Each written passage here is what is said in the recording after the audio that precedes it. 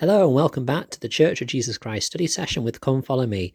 I'm your host Matthew Roberts and this is Series 2, Episode 137.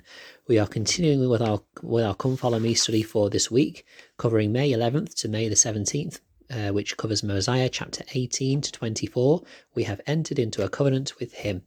And we are now moving into the section which is titled God Can Make My Burdens Light, which is found in Mosiah chapters 21 to 24.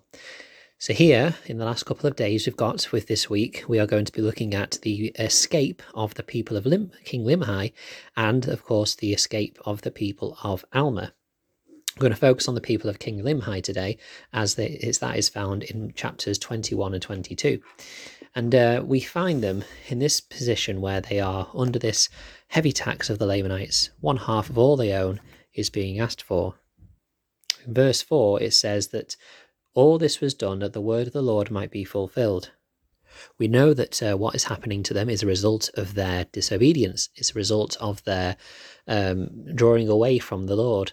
And it is a time where they are trying to be brought to the depths of humility. L. Tom Perry said this, quote, "When Limhi's people had their fill of Lamanite abuses, they convinced their king to go against the Lamanites in battle. 3 times Limhi's people were defeated. Heavy burdens were laid upon them. Finally, they humbled themselves and cried mightily unto the Lord that he would deliver them. Soon after, Ammon and a small band of men from Zarahemla arrived, and with Gideon, one of the leaders of the Limhi's people, they worked out a plan which was successful, and they escaped from the Lamanite abuses. The Lord was slow to hear their cries. Why? Because of their iniquities." Close quote. Elder L. Tom Perry there kind of outlines the entire chapter, but what's important, I think, to take from this is that, to begin with, these people were not truly humbled. We know they certainly were not at the same depths of iniquity as they were when King Noah was leading them, but the fact that they saw that their way out of this situation first was to go to battle against the Lamanites shows that they really hadn't learned to trust on the Lord and ask him to help them make their burdens light yet. What is interesting as well is that King Limhi allows this to happen 3 times. We did mention previously about how King Limhi wasn't given any training. He wasn't given any direction on how to prepare for leadership. And so, this can be brought down to that point, is that he was doing the best that he could with what he had. But of course, it wasn't until they really cried out to the Lord and humbled themselves that they started to see some way out. In fact, it is after they are defeated the 3rd time, and they bring their slain back to the city of Nephi, then in verse 13 we read, "And they did humble themselves even to the dust, subjecting themselves to the yoke of bondage, submitting themselves to be smitten and to be driven to and fro, and burdened according to the desires of their enemies. And they did humble themselves even in the depths of humility, and they did cry mightily unto God, yea, even all the day long did they cry unto their God that he would deliver them out of their afflictions." We know that the Lord is slow to hear their cries because, of course, they have been away for so long, and that they needed to bring themselves to that point where they were able to really be humbled and just know that the only way they could ever get out of it was to rely on him. And of course, this does happen, and it is around this time that the people of King Limhi, whilst being extra vigilant at looking over their flocks and over their lands, because the priests of King Noah are still having a negative impact on them. In fact, in verse 21 it says, "For they were desirous to take them," meaning the priests of King Noah, "that they might punish them, for they had come into the land of Nephi by night and carried off their grain and many of their precious things. Therefore they laid wait for them." It's in this kind of condition that they are in when Ammon and his group of 16 people come into the scene to look for this people from Zarahemla. And this is kind of where the stories and the timelines merge now.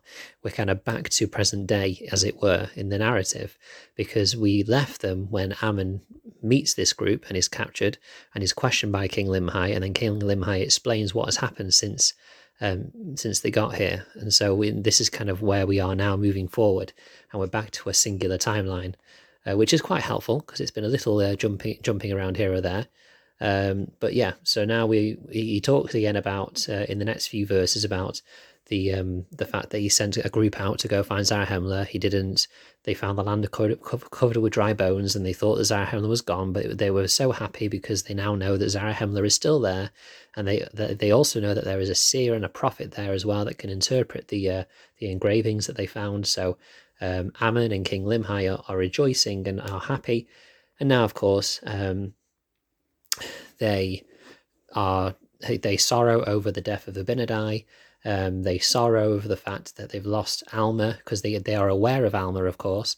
They will have been aware of Alma because King Noah sent guards after the people of Alma before they escaped, and they knew what they were doing. So they were sorrowful that they weren't able to enter into this covenant with the Lord, but they didn't want to do it themselves. They wanted to wait until they had the authority to have it, and so they knew that this time would come.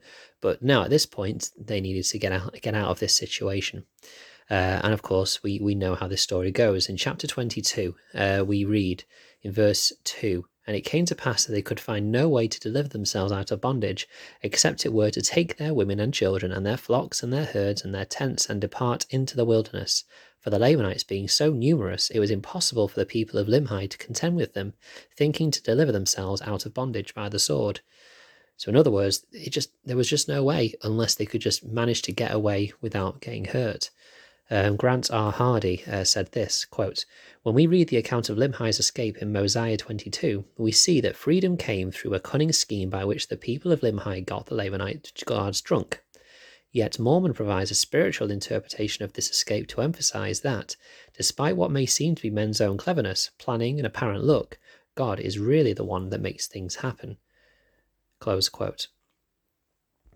This is linked by a scripture in Mosiah chapter 25 verse 16, where Alma is teaching the people, and he says, and it says, "And he did exhort the people of Limhi and his brethren, all those that had been delivered out of bondage, that they should remember that it was the Lord that did deliver them." And so there is a reminder to his people that whilst it may seem to be a clever plan that got them out, and sometimes sheer luck, this was because the Lord had seen that they had enough burden for their iniquities, and they were to be delivered out of captivity. There is a spiritual application to this, of course, and that as well as there being a very physical one. Are we in a spiritual captivity in some way? Do we humble ourselves to the dust so that we can truly be lifted out?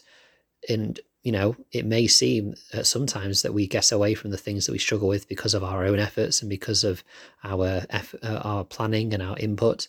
But in reality, we need to recognize that the Lord makes it all possible. So we have Gideon coming forward and explaining this plan, which could work, and just how it was the Lord's hand that guided them through this. And then in verse 6, we have the guards of the Lamanites by night are drunken. Let us send a proclamation among all this people that they gather together their flocks and herds, that they may drive them into the wilderness by night. And so we see that this plan is carried through, and it works. There is a very clear physical preparation that they needed to take on. In verse 12 it says, "And they had taken all their gold and silver and their precious things which they could carry, and also their provisions with them into the wilderness, and they pursued their journey." But of course, again, just like with all of these kind of wilderness journey stories, there is a physical application, but there is also a kind of a spiritual one. M. Catherine Thomas said, quote, "All major journeys in the Book of Mormon are allegorical as well as actual, and reflect not only the different kinds of the Lord's deliverances, but also the principles on which the deliverances depend. All of these journeys typify every person's sojourn on earth, and the tasks the teacher is given to accomplish. Only God has the overview of the journey, and only God knows what will be needed along the way. He offers everything each one needs to succeed in the quest. As the Book of Mormon amply illustrates, however, people must often be persuaded to receive Christ's divine deliverance for their earthly journeys." Close quote. We need to involve Christ in our earthly journeys. We need to involve Christ in our journey here in mortal life so that we can receive that guidance to help us through. In verse 16, we read that that the Lamanites did chase after this group, but they could not find them, which then leads us quite nicely into the next section, where we learn what happened to this group that were searching for the people of King Limhi, and how they met with the people of Alma, and see what happens there. Thank you for listening today. I hope you've enjoyed the study. If there's anything that you've been studying, please share it at MattSRoberts90 on Twitter. You can email ldsstudysession@gmail.com, and of course join the Facebook group Church of Jesus Christ Study Session with Come Follow Me. Thank you for listening, and until we meet again.